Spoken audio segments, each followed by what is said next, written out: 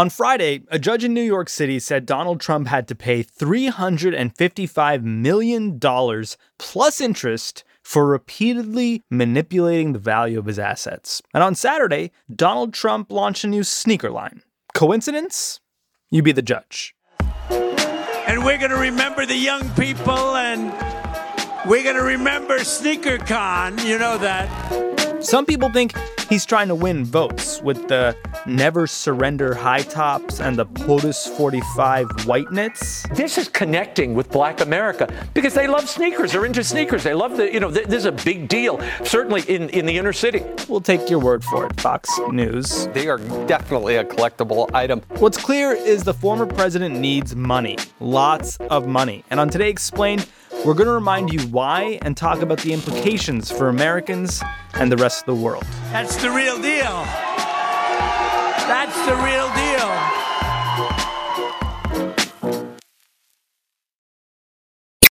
deal. Support for this show comes from Sylvan Learning. When children love learning, they can tackle any challenge life throws at them. Sylvan's Insight Assessment can help you determine if your child is ready for what's ahead. It can also identify gaps in learning and point out areas that could be of concern for your child so they can tackle what's to come. And right now, it's the best price of the year at $29. Go to sylvan29.com to learn more and get your child's assessment for only $29. That's SYLVAN29.com. Bing, bing, bing, bong, bong, bong, bong, bing. Today Explained, Sean Rameswaram here with reporter Andrea Bernstein, who was sitting in the same courtroom as the former president for his civil fraud trial in New York, which must have been totally exciting, right? I mean, it was excruciatingly boring. And one of the things that was so interesting to me is Trump came 10 times to this business fraud trial. That meant that he was sitting every day in the courtroom from 10 until about 1 and 2:15 until about 4:30, watching as lawyers from the Attorney General's office said things like, "Let me direct your attention to cell number 168 on sheet G of this spreadsheet. Is that your notation?" And reporters took to bringing binoculars to the courtroom so that they could read these spreadsheets. Really? Oh, yeah, absolutely. That was a pro tip. So there was a lot of that. And because there was no jury in this case, sometimes it was really confusing to figure out, like, what was it they wanted to get out of this witness? What was it they wanted to learn? But, you know, they put in this torrent of documents. And we'll take one witness, say, for example, the former president's daughter, Ivanka Trump. Ivanka Trump was not a defendant in this case. And a lot of the sort of reviews of her testimony is, oh, she was so disciplined. She kept her cool. All of which was true. But while she was testifying, the Attorney General's office kept saying to her, "Do you recognize this document? Is that your email?" And she would say yes. And these emails were central to the case because she arranged these very, very low interest rate loans from Deutsche Bank. There was all the documentation. The regular banks wanted to charge her family maybe in the low double digits of interest. The interest rate they got was 2-3%. So there's a huge difference there. And that is a lot of what the money that the Trumps have to pay back to New York is the difference in the interest rates. There in Ivanka Trump's emails, it's all laid out. How she went to the commercial real estate division. She tried to get the loan. They didn't like the number. So they went to this other division and got this way lower rate that no one else could get. And to get it, they had to attest to Donald Trump's statements of values that we now know were completely fraudulent. So a lot of granular detail from the Attorney General in New York. How does the former president's defense team defend him? So one of their big defenses is, no one was hurt here. Deutsche Bank wanted us as a customer. They were willing to give us these incredibly low rates because it was good for them. They benefited. There was no victim. That was one. Another one was, our accountants figured it out. Our employees figured it out. We left it to them. We trusted them. And then there was like, nobody really relied on these statements. And also, it didn't make a difference. Okay, so Trump's legal defense team essentially says show us a victim, everyone got paid, this was good for everyone, but the judge ultimately decides that's not the case. Well, the law decides it, right? I mean, this law, 6312, is a very powerful law in New York. And it was written in the middle of the last century with the idea that if you have a fraudulent marketplace, you corrupt the business market in New York. And it is the Attorney General's job to defend against that and to make sure that people don't do this as a course of business, no matter who the victims are, because the idea is that hurts all business in New York. Today, the court, once again, ruled in our favor and in favor of every hard-working American who plays by the rules. Donald Trump and the other defendants were ordered to pay $463.9 million. That represents $363.9 million in disgorgement, plus $100 million in interest, which will continue to increase every single day until it is paid. Where does that number come from, Andrea? It's big. Okay, so let me introduce a concept which I know Today Explained listeners can handle, which is called disgorgement, right? It's not actually a fine. Oh. What the law says is if you have these ill-gotten gains based on the fact that you lied over and over and over again, you have to pay it back. Donald Trump may have authored the art of the deal, but he perfected the art of the steal. So a very big portion of the money that Trump has to pay comes from the cash that he kept by keeping his interest rate so low. So, if you have to pay 12% interest versus 3% interest, hypothetically, those are not the actual numbers. But for example, you save a lot of money. In this case, the difference in the interest was about $170 million. So that is considered an ill-gotten gain. Got to pay it back. Then the judge said, well, because they had all this extra cash that they weren't entitled to, they were able to pour money into a number of properties, two in particular, the Trump International Hotel in Washington, D.C., and the Ferry Point Golf Course, which is in Bronx, New York. They were able to pour so much money because they had all this extra cash and then sell it and make even more money. So all of that comes back too. So that's how they get to the $355. Okay. And this is on top of the $83.3 million he already has to pay E. Jean Carroll. Right. Totally separate case. Correct. In the E. Jean Carroll case, the jury awarded her something like $60 million more than her lawyers were asking for. In this latest case, because of disgorgement, the fine is $355 million. Big numbers. Do you think he might be getting hit harder in either case than, say, a less famous former president New York City civilian would? So let's take E. Jean Carroll. So one of the things that was so interesting in the E. Jean Carroll case is right before the plaintiffs wrapped up their case, they played a video deposition of Trump from the business fraud trial. And in the business fraud trial, Trump says, I have $400 million in cash.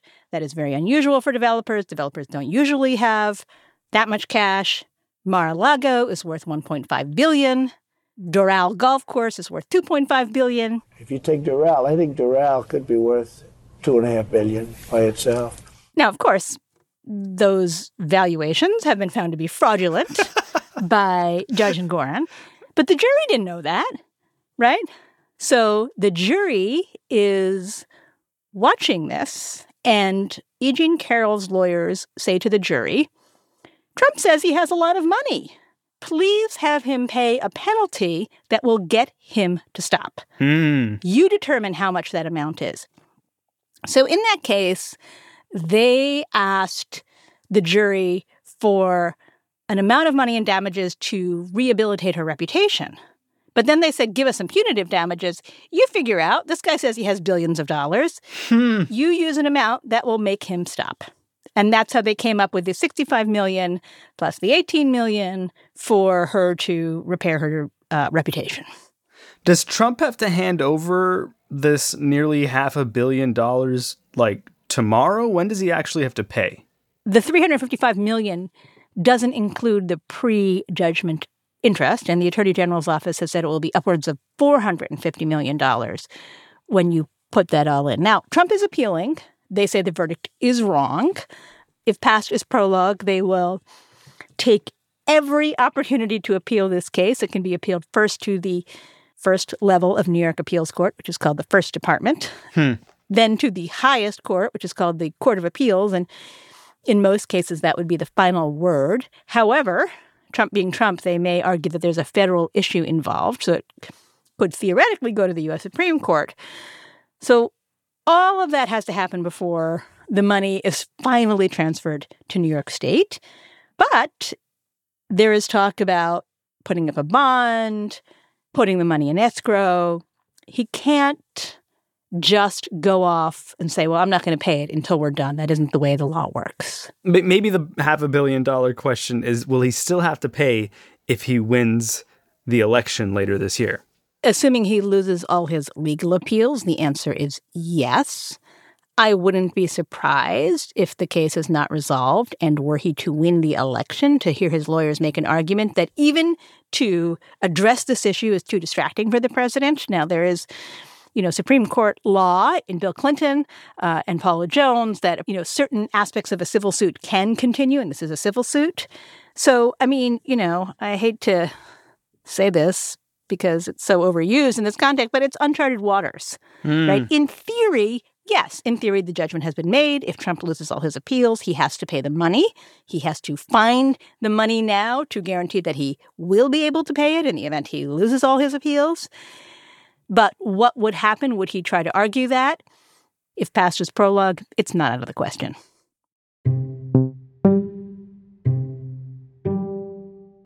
Andrea Bernstein, she's the host of a podcast called We Don't Talk About Leonard, about the American judiciary's shift rightward. Find it wherever you listen. She's also the author of American Oligarchs, about the Trumps and the Kushners. Find it wherever you read. Donald Trump owes about $500 million after 2 unfavorable rulings. Sounds like a Donald Trump problem, right? When we're back on Today Explained, Vox's policy correspondent Abdullah Fayyad says it's actually everybody's problem.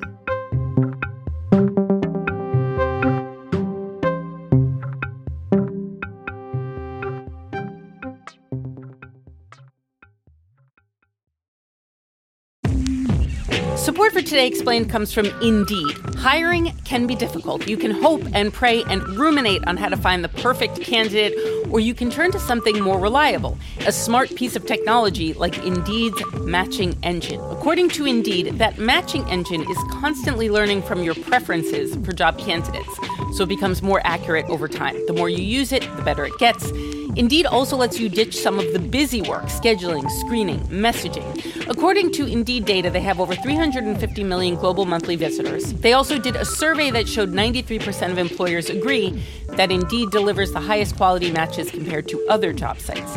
Listeners of Today Explained will get a $75 sponsored job credit to get your jobs more visibility at Indeed.com/todayexplained.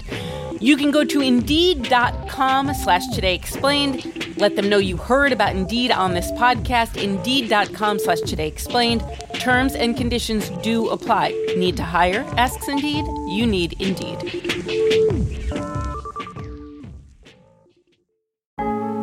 Support for Today Explained comes from Ramp.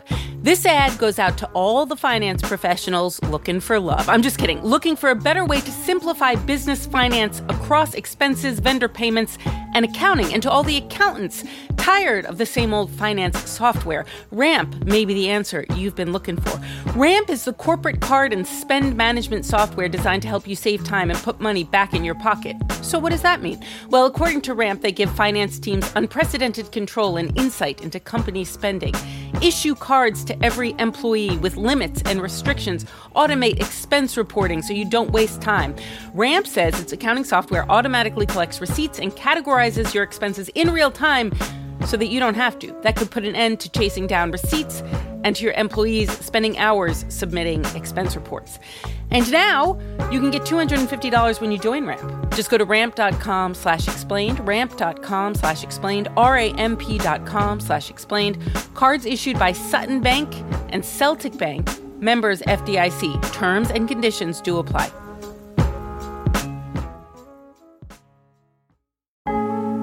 Support for the show today comes from Delete Me. Your personal information is online, so is mine. I don't think I'm breaking any news by saying that, but you might be surprised to know just how much of your information is available not only for people to see, but to sell as well. And that's where Delete Me comes in. Delete Me wants to help you keep things such as your name, number, home address, and other private information out of the hands of data brokers. I've never personally kept my information out of the hands of data brokers, but perhaps Vox's business team's Claire White has. Removing the data that Delete Me found was super easy because I didn't have to do anything. They already removed my information across sites that they deemed as unsafe. I truly did not have to lift a finger. You can take control of your data and keep your private life private by signing up for Delete Me now at a special discount for our listeners. You can get 20% off your Delete Me plan today when you go to joindeleteme.com/today and use the promo code TODAY at checkout.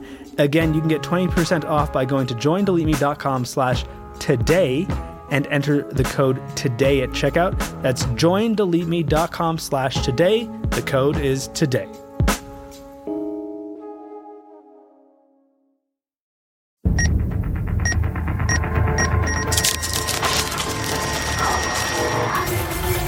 Explained.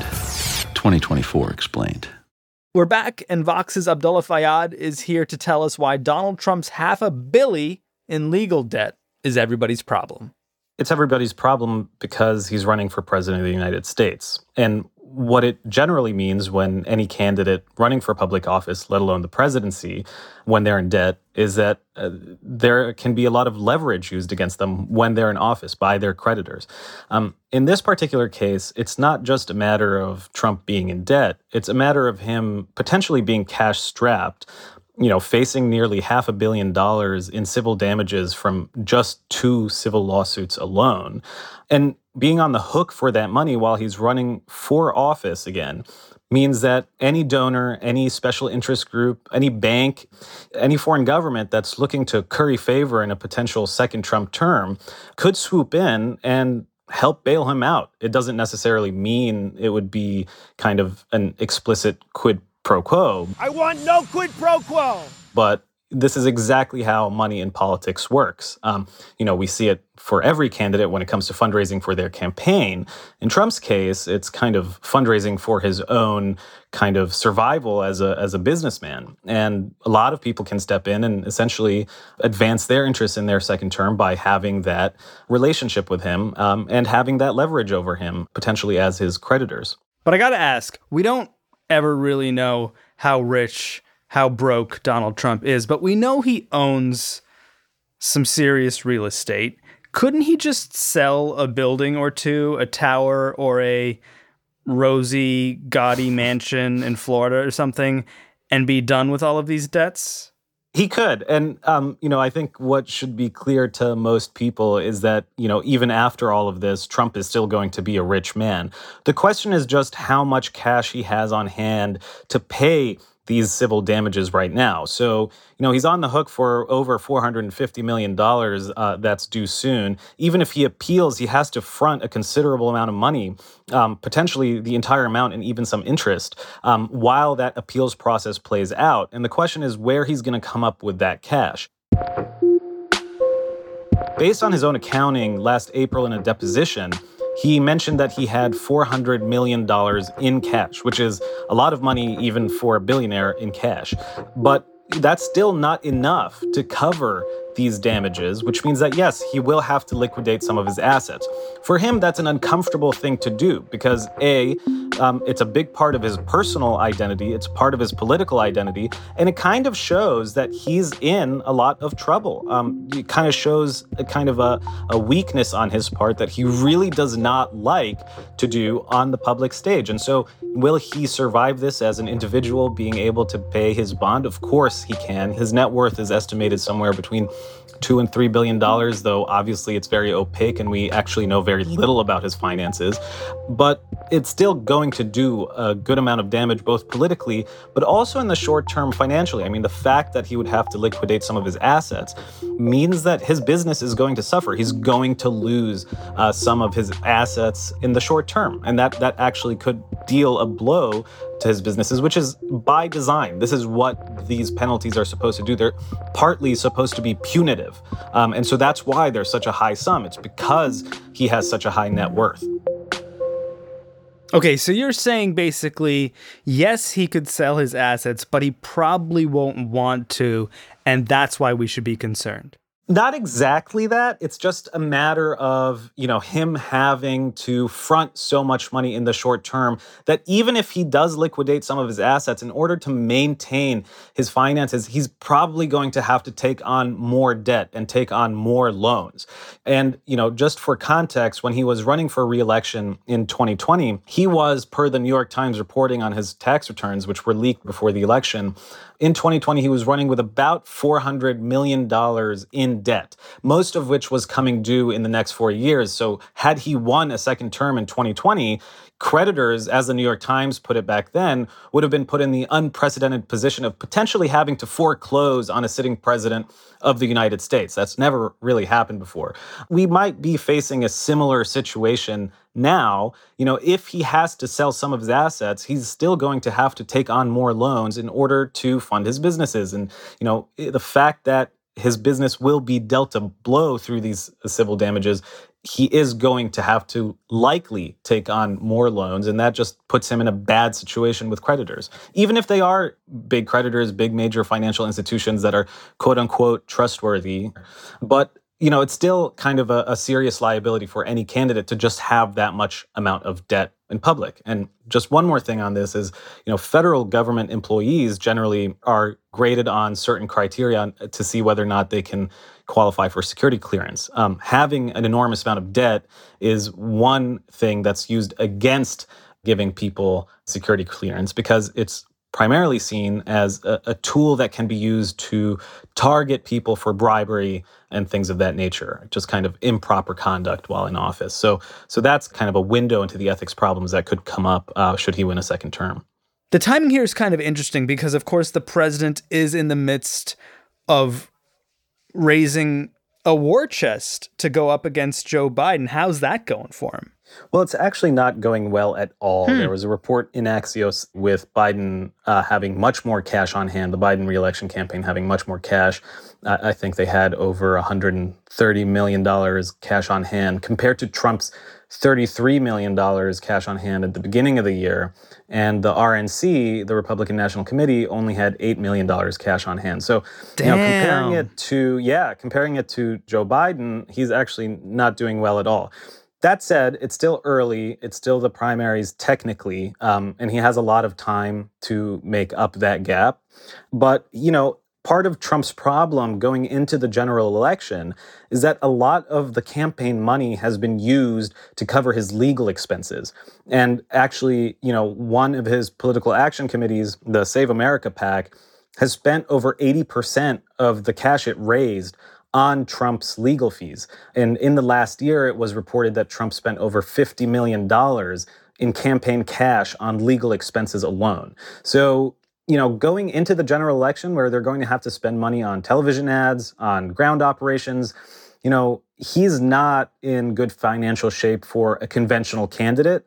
The caveat here is that Trump and his following are unconventional in American politics. And we do know that he is very capable of turning out voters. So he might not need that conventional campaign spending that people generally do, in a general election. But from just a campaign finance standpoint, this certainly hurts him a lot.